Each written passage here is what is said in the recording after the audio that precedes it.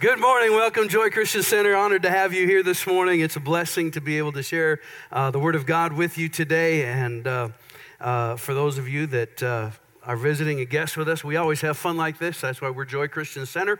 And we believe that God is a good God, that He's a fun God, that God has set us free. And Bible tells us in the book of Galatians that we're to stand fast in the liberty wherewith Christ has set us free and not be tangled up again with the yoke of bondage. And I believe that life is just too short to not have fun during it.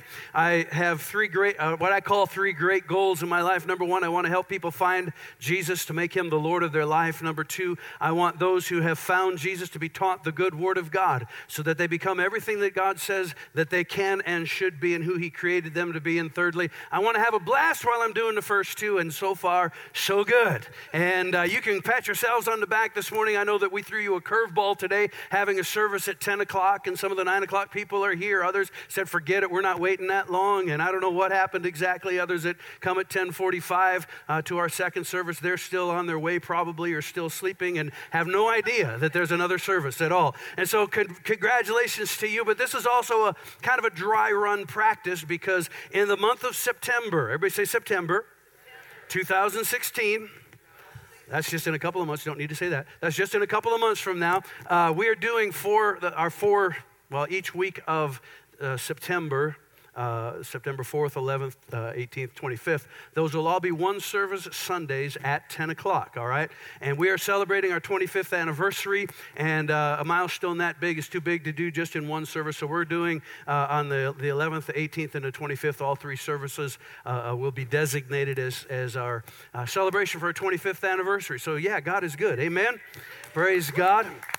So welcome, and thanks for being with us. If you missed that very first scripture from the book of Proverbs, let me read it to you again. Proverbs 26:17 says that he that passes by and meddles in a quarrel that is not his own is like one who takes a dog by the ears. How many of you have ever tried to grab a dog by the ears? How many of you know what happens when you try to grab a dog by the ears? You're probably going to get bit, aren't you? And that's what Proverbs says. That's the wisdom of Proverbs. He says, like a madman who throws firebrands, arrows, and death is the man who deceives his neighbors and says, I was only joking. And so with that, welcome to part 3 of our 6-week series that we're calling Lessons from the Man Cave. And just to kind of catch some of you up, because where we've started with the Man Cave, 2 weeks ago, we started about talking about David. David came to the cave of Adullam, and the word Adullam means a place of refuge. David was literally running for his life. He had been anointed to be the king of Israel, but then Saul became jealous. He didn't really like the challenge to the throne, and so he set about to kill him. He wanted to put an end to David before he ever had a chance to assume the throne. And so he's being chased. Things are happening. People have turned against him. In fact, in one place it says in 1 Samuel chapter 21, it says that he felt safer with the king of Gath, which is Goliath's hometown, who he had killed. He felt safer there with the enemy than he did with the people of Israel. And sometimes we feel the same way. Sometimes we feel like people that we don't know, care about, or love, or people that we, care about and love, people that we think might be on our side. It feels like everybody's turned against us. And we're running for our life. We're busy. We're doing all kinds of different things. Well, David came to that cave at Adullam, and he found a place of refuge there. And he wrote some of his psalms there. And he was pouring out his heart to God. And we all need, whether a man or a woman, we all need a cave. We all need a place of refuge. And then last week we talked about Moses, who when he was about 120 years old, he wrote in Psalm chapter 90, he gave us several things. He was talking about the eternity that God is, talking about the great expanse of time that God has witnessed. And he says about God, he said, 1,000 years is like a watch in the night. It's like yesterday. It just is here and gone for you, Lord. And he's trying to help us understand something. And we get to verse 12 of Psalm chapter 90, and he says this, teach us to number our days. And this is something that we don't do well. This is something that we need to learn how to do. And here he is saying, God, teach me. Help me to understand the power that is in the days that I have. Lord, teach me to number my days so that I may apply my heart to wisdom. There is wisdom in you and I understanding that our days are numbered. Whether we believe it or not, whether we understand it or not, whether we live with this in mind, and typically it seems like the older that a person gets, or sometimes people have a near-life experience, and they begin to weigh their life differently. They begin to live their life differently. And because of that, Moses is writing. He said, Lord, help me to understand. Help me to understand that my days are limited. And if my days are limited, help me to live. Living as if our days are numbered will give us wisdom and insight into how to spend our limited days. Sometimes we have a tendency to live as if our days are going to last forever. The people that are around us will always be with us. The people that we love will always be there. Our kids will always be 12 or 10 or 9, or sometimes when they're teenagers, we hope, dear God, we hope they grow out of this stage actually really quick, and it feels like forever perhaps. We always feel like our parents are going to be there. But life has a way of moving on, whether we're ready or not. And so he says, Lord, teach us to number our days so that we can apply our hearts to wisdom. And so in the first 2 weeks of Lessons from the Man Cave, we've been talking about a place of refuge and a place for us to really consider and to think and to reflect. Those are important things. We all need those, whether a man or a woman, young, old, whatever. We need those moments and we need those times. We need that space to do that. But how many of you know that sometimes, and this is kind of a transition in the next couple of weeks, but sometimes when we have reached that place where we found that refuge, we found that quietness, we found that maybe almost stress-free place and environment. For some of you, we've been asking the question, where is that place for you? Some of you, it's on a golf course. Some of you, it's shopping. Some of you, it's cooking. Some of you, it's fishing. It's out in nature, whatever it might be. How many of you know that when you get to that place where it's like, there are no knuckleheads anywhere around. And you kind of want to stay there, don't you? I mean, honestly, wouldn't we kind of like, perhaps, to have that place where we can sort of just, maybe have the remote? Like one person said, I'm not trying to push all your buttons, I'm just looking for the mute button. Some of you will get that on the way home. But anyway, how many of you know that life's not that way? We don't have the option. As Christians, particularly, as followers of Christ, we don't have the option of hiding in a cave. We don't have the option of just kind of taking it easy, just sitting back. We have a job to do, amen? There's some stuff that we're supposed to be about. We're to be about the Father's business. We are those who, the Bible says that the kingdom of God suffers violence, but the violent take it by force, that we are a mighty army. And sometimes it's just easier for us to sit back on our blessed assurances and just live life and take it easy. Let me read a scripture to you in Proverbs chapter 27 and verse 17 that kind of gives us a direction for this morning.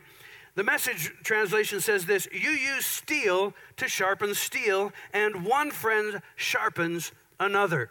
You use steel to sharpen steel, and one friend sharpens another. Now, let me ask you a quick question. I think the illustration here is pretty obvious, but what happens when you use steel to sharpen steel? Sparks fly, right? Sparks fly, but the steel, the blade, it gets sharper too, doesn't it?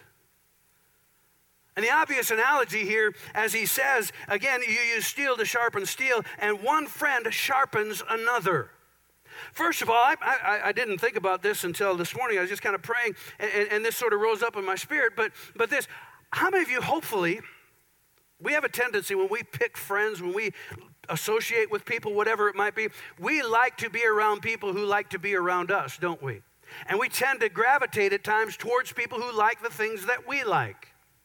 And when it comes to our friends, we don't want friends who are going to challenge us. We don't want friends who are going to maybe, remind us of an area of our life that we need to work on. We like friends who kind of just like to keep everything calm and comfortable and easy. That's the kind of friends that we gravitate towards.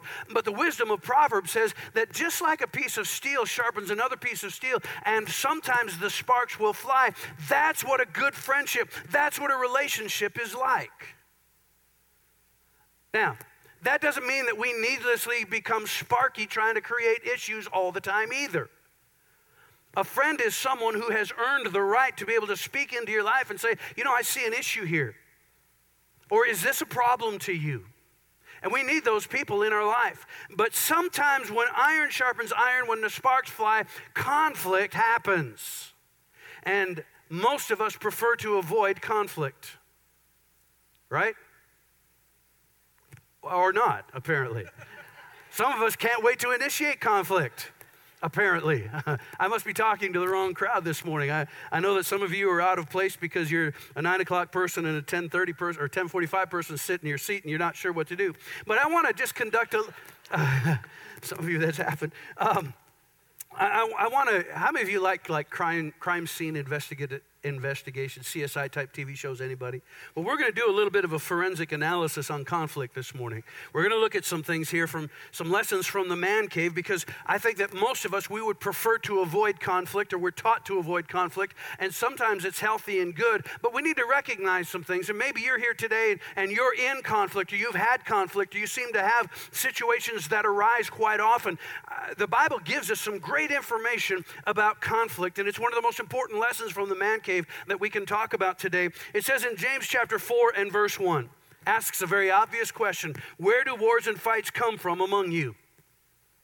If it was being written a few years ago, can't we all just get along? Why is it so hard?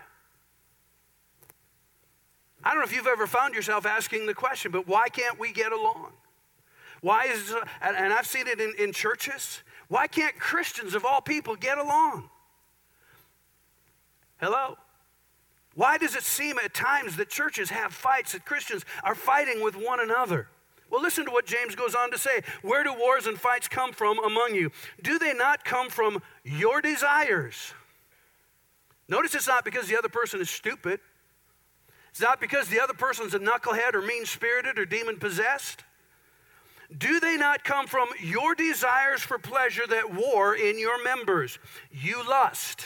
Now, unfortunately, today the word lust is an overtly sexual connotation to that, but the word lust simply means an over-desire. It means a very strong, compelling desire. Certainly it can be used sexually, but it can also be spoken of. You can lust for food, you can lust for sleep, you can lust for money. I mean, you can have an over-desire for everything, and that's what James is talking about. You lust and do not have, you murder and covet and cannot obtain, you fight and war, yet you do not have because you do not ask.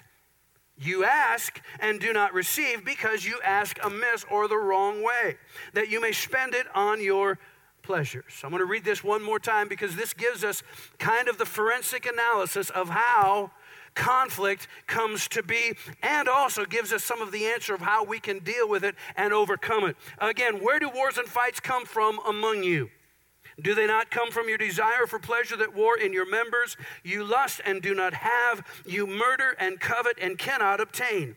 You fight and war, yet you do not have because you do not ask. You ask and do not receive because you ask amiss, that you may spend it on your pleasure. So let me just give you a couple of things that give us sort of the key of conflict. Number one, conflict starts with an expectation. Everybody say expectation. Conflict starts with an expectation. You want something. That's what James is saying here. He says they come from your desires. You want something to happen. You have an expectation that a certain thing is about to happen, perhaps in a certain way. And again, there's nothing wrong with that desire. There's nothing wrong with that expectation, but it begins here. It might begin with, it's my birthday, and I'm expecting you to give me a gift, or it's our anniversary and I'm expecting something romantic, or I'm expecting a promotion, I'm expecting a raise, I'm expecting something good to happen on the job. It starts with an expectation. And again, that word expectation carries with it the idea of hope. Hope is a confident and a favorable expectation. And so expectation is good. It's what we add to faith. So it's important to have a healthy expectation. It's important to have a good expectation. But going on, first of all, you have an expectation, but the second thing that happens is that expectation goes unmet. You have the expectation. He says it this way: you desire, but you do not have, and you cannot obtain. You have a desire for that romantic moment. You have a desire for that promotion. You have that desire for that raise. But when that desire is there, James says that desire goes unmet. And I think if all of us would be honest, we've had that happen. We call it disappointment. We become disappointed because we had an expectation and that expectation was unmet. And because it was unmet, there's a sadness, there's a heaviness, there's a disappointment that happens in our heart and in our life, which brings us to the third point, and that's that there is an emotion. Everybody say emotion. James says it like this: there's a warring in your members. There's a war on the inside of you. There's something happening on the inside of you. You're recognizing that something is going on. You're recognizing that you had an expectation. You maybe can't quite define it. You maybe haven't quite seen it like that, but you realize there's something happening on the inside that's kind of churning and burning on the inside of you. And at this point in this forensic analysis, in this point, you have a choice. And it's important to recognize this because you have a choice at this particular moment, at this particular juncture. You've had an expectation that's gone unmet, but that emotion, that warring on the inside of you is sort of a red flag. It's saying, hey, something's going on down here. I'm not happy, kind of sad, just want you to know. After that, there's a reaction. James says it like this: you kill, you covet to get what you want, and you still can't get it. You try to get, and a lot of times, sometimes in relationships, we try in unhealthy ways, in friendships, in marriages.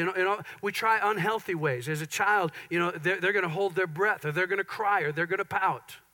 Why? Because I have an expectation that's going unmet, and so I'm going to hold my breath, or I'm going to cry, or I'm going to scream, or I'm going to stomp my feet until I get my way. Well, we grow up, and while we might not stomp our feet and hold our breath, we do other things. Well, I'll just give them the silent treatment. I'll just ignore them for a while.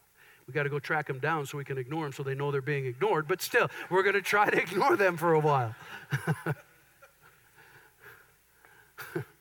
Every guy has had this, every husband has had this experience. Here's the pots and pans, doors slamming, things like, what's wrong? Nothing. Well, you know that nothing isn't nothing, it's something. Now you're left to panic and wonder, what in the world is the nothing that I missed something somewhere. The wife says, what are you up to? And the guy says, well, it depends, what'd you catch me at? Kind of a thing. And so,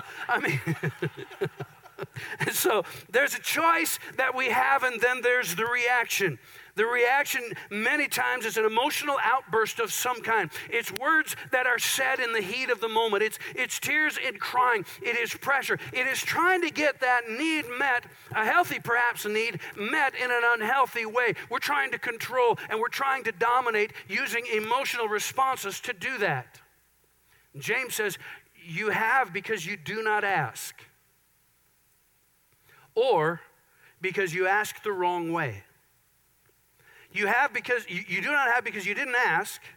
In other words, you haven't learned how to communicate. You haven't learned how to communicate in a healthy way. This is what I'm expecting. This is the parameter. This is what I'm looking for. This is what I expect to happen. Or you've asked amiss, you've asked the wrong way. I'm trying to get that perhaps healthy need met, but I'm using unhealthy ways to get the need met. I'm pouting. I'm holding my breath in a sense. I'm doing all of those things. Now, there's a better way.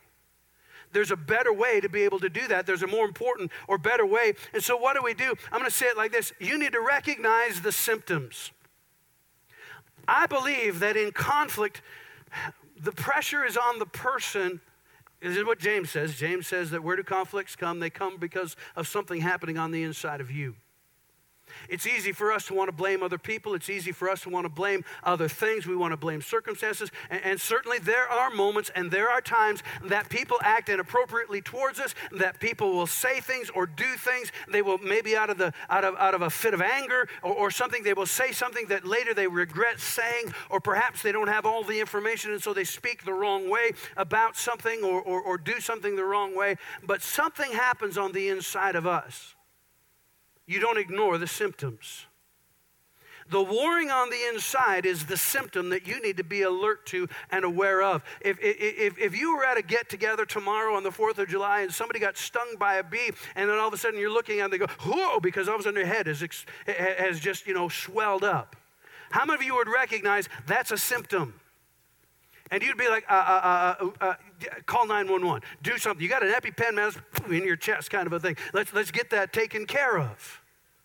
But for whatever reason, when there's that emotional response on the inside of us, we want to ignore it or forget or not even recognize that it's there. But that isn't something that you can ignore. Chances are, particularly relationally, avoiding it doesn't make it go away or make it to get better. All right? And so, again, recognize the symptoms. Now, I got to just say this. I asked for permission to do this. And I am not a big Facebook user, but I saw something. It was such perfect timing. I saw something this week. I'm going to go ahead and put it up on the screen. Jeremy Zimmerman and I are friends. I'll just let you read it.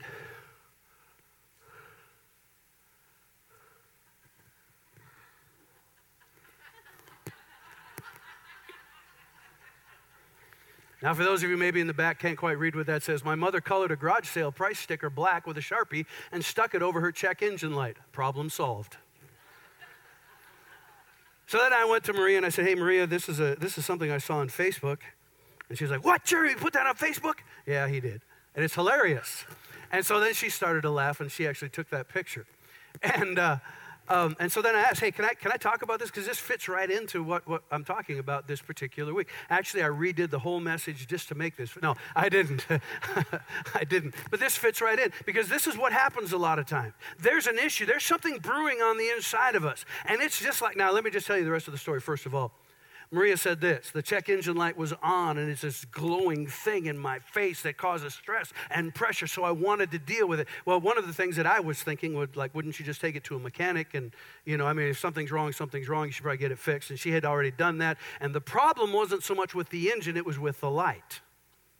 Now, that's a whole nother message because I know a whole lot of people that the issue is not the issue. I know a whole lot of people who have they have a check engine light on. And there ain't nothing wrong with the engine. It's the light. It's them.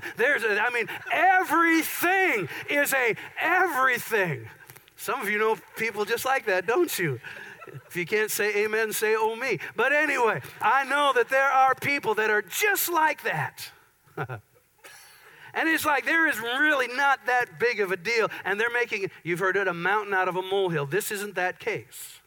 Actually, one of the comments on there was, why don't you just get a piece of electrical tape and put it over that rather than taking the time? Well, Maria's just creative and she wanted to color. And so she's a problem solver. But anyway, regardless, here's kind of the point that I want to make to you about that this morning, because you need to take the warring of emotions that you feel.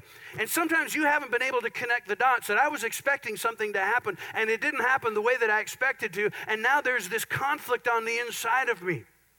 And so what do we do about that? How do we deal with that when I feel something churning on the inside of me? Which is sometimes when that's happening, we prefer to be in the man cave. We prefer to be in the place of refuge, that we can just sort of just chill and get away from all of that pressure. But that's not how life is lived, and that's not how God wants us to live our lives. He wants us to be a blessing in the face and in the heart of other people. And so I have it in my notes. Conflict isn't always because of the devil or mean or unspiritual people. I think that one of the biggest reasons that conflict happens, particularly among Christians, is this. Conflict can happen because we're all wired differently. We're wired differently. We don't see things the same way many times.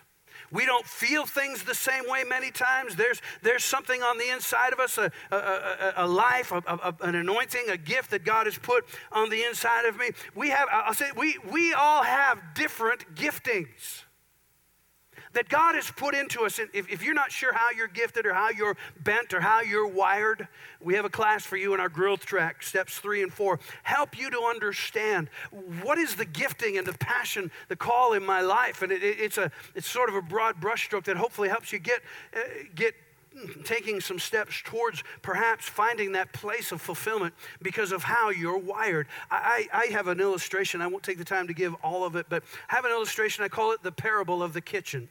And let me read this scripture in Romans 12 first, and I'll tell you about this parable. Having then gifts differing, everybody say differing. Having then gifts differing according to the grace that is given to us, that's God's measure. Grace is that charisma, it's that gift. Having grace that is given to us, let us use them. If prophecy, let us prophesy in proportion to our faith. Or ministry, let us use it in our ministering. He who teaches in teaching, he who exhorts in exhortation, he who gives with liberality, he who leads with diligence, and he who shows mercy with cheerfulness. We're all wired differently. And there are gifts that God has put into you by his grace. And in the parable of the kitchen, the Spirit of God, the Holy Spirit, is like electricity. Imagine your kitchen, and the goal is the master chef says, I want bacon and eggs for breakfast. And so generally, you know what to do. You're going to turn the stove on. The electricity hits the stove, and a stove does what it's designed to do. It heats up. You take a pan. A pan is designed to do the job. You put the pan on the stove. You put some kind of nonstick spray or butter or something in there, and you put the eggs in there. And then you go over to the toaster. And you pull the bread out of wherever your bread was, and you put the toast in the toaster, and you push the thing down, and then the electricity hits the toaster, and the toaster does what it's designed to do. There's no difference in the electricity, just like there's no difference in the Spirit of God. The Spirit of God is the power of God. The Holy Spirit is the power of God, and you're like an appliance in the kingdom of God. Some of you are stoves and toasters and microwaves and refrigerators and freezers and all kinds of different things. And so when the Spirit of God hits you, you will respond according to your grace.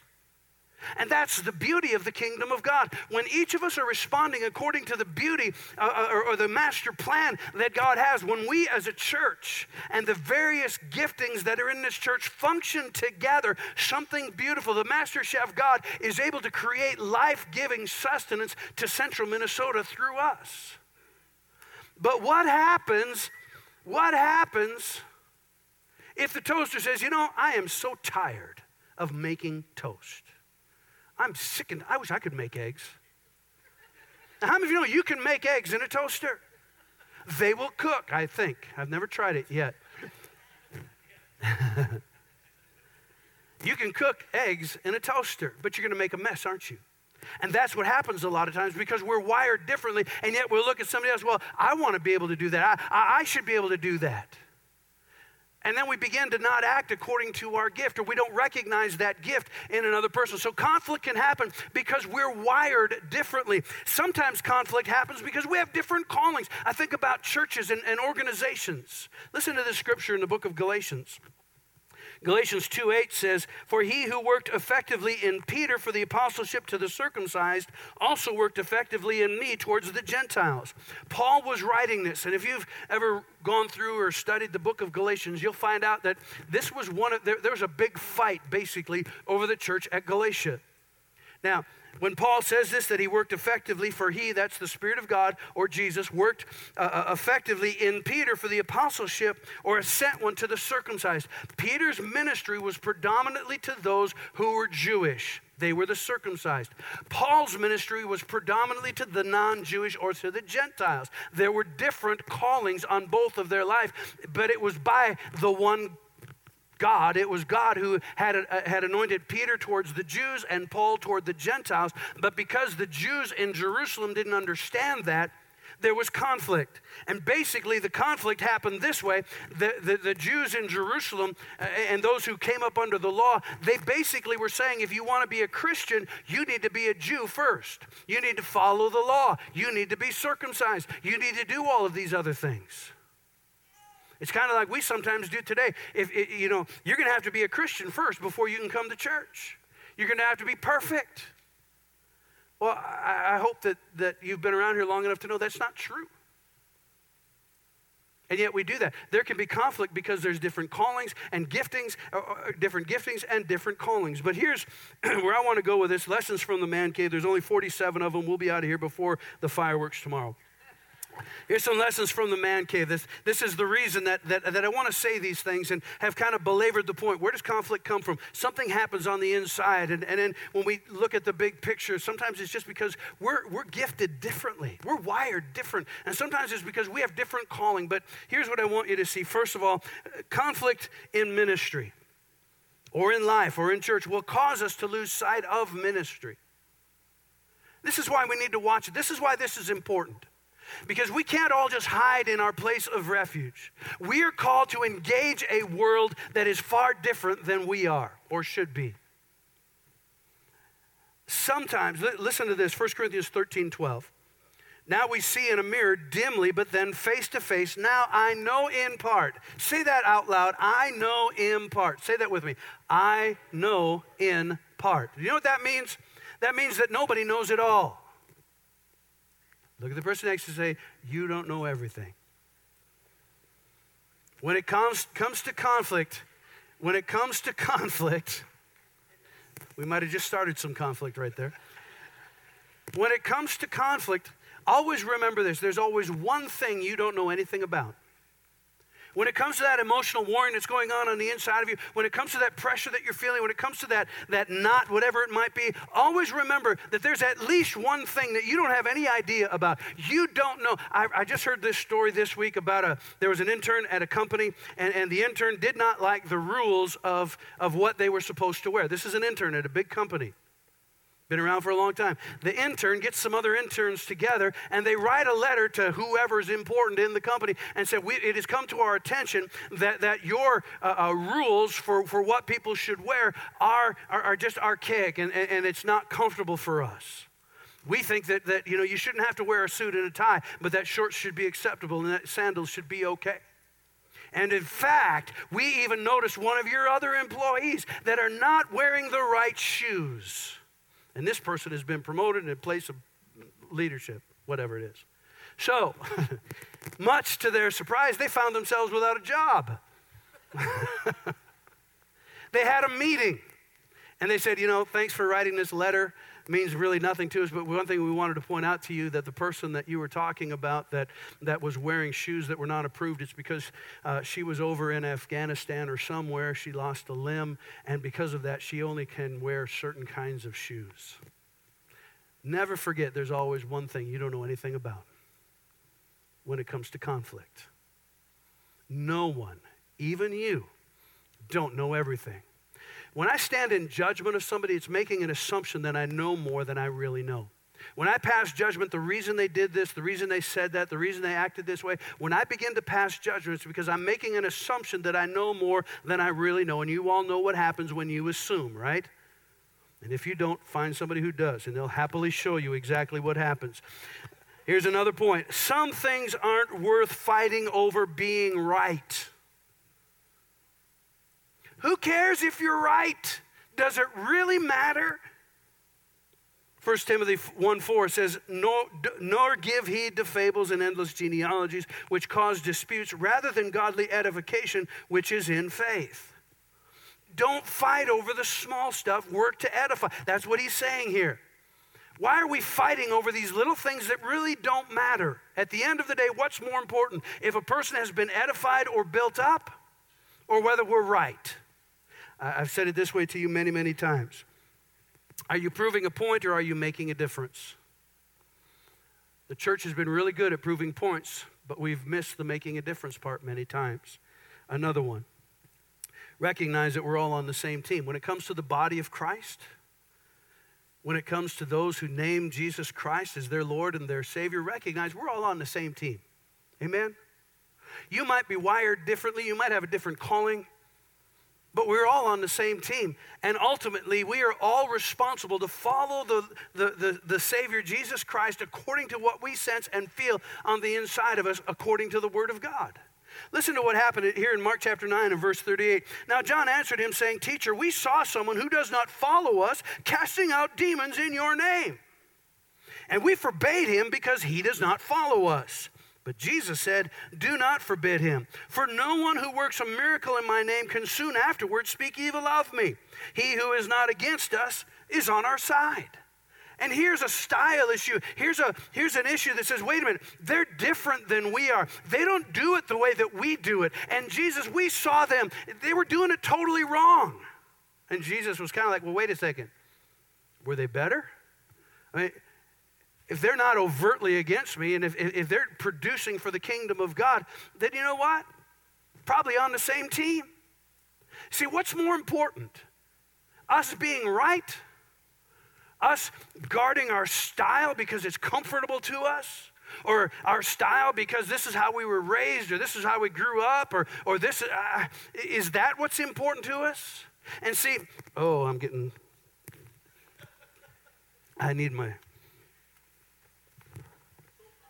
Here's my little soapbox. It's pretty narrow. But there's different giftings and different callings. Man, it's at times in the church world that we got churches fighting against other churches, and we're all on the same team. We need to forget. You see, we'll go back to that very first point. Conflict in ministry will cause us to lose sight of ministry. If the enemy can get a church fighting among itself, then guess what? The community that church is planted in will not be reached and affected.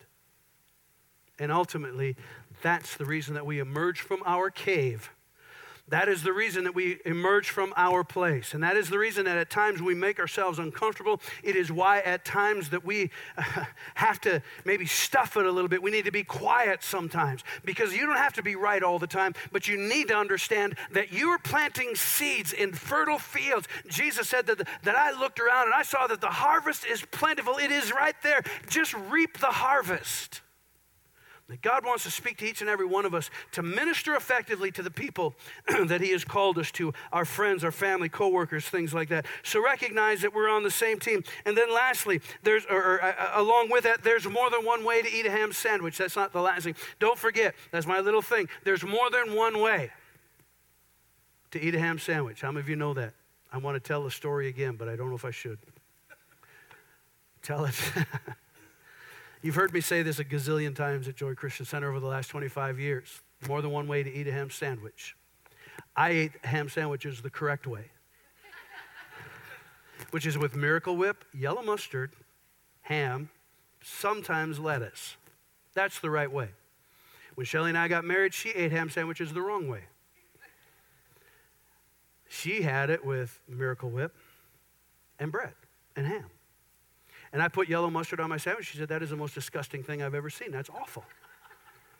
I said, well, that's because you do it wrong. Now, she was raised eating a ham sandwich without yellow mustard. I slipped yellow mustard on there one time, and she's like, you put yellow mustard on this? I said, yes, I did. She goes, well, it's pretty good. I'm glad I have a wife that just, she's okay to say, you know what, that was good. There have been other things that I've been like, I've been wrong for so long. There's more than one way to eat a ham sandwich. What's more important, fighting over yellow mustard or getting the nourishment and pleasure from eating a ham sandwich? Amen? There's more than one way to get the job done. There's more than one way to minister the gospel to people, all right? Just because you were raised in a certain... let me say that with a smile. Just because you were raised in a certain way or style or system, that's not the only way to eat the ham sandwich. That's not the only way to present the gospel. Are you presenting the right gospel? Are you presenting Jesus Christ, born of a virgin, came from God to love this world, to give his life, to shed his blood so that the sin of this world would be forgiven, and that those who put their faith in Jesus Christ would know beyond the shadow of a doubt that there's a new life on the inside of them? As Paul said, if anyone is in Christ, he's a new creation. Old things have passed away. All things become brand new. If that's the gospel that you're preaching, I don't care anything else that's going on.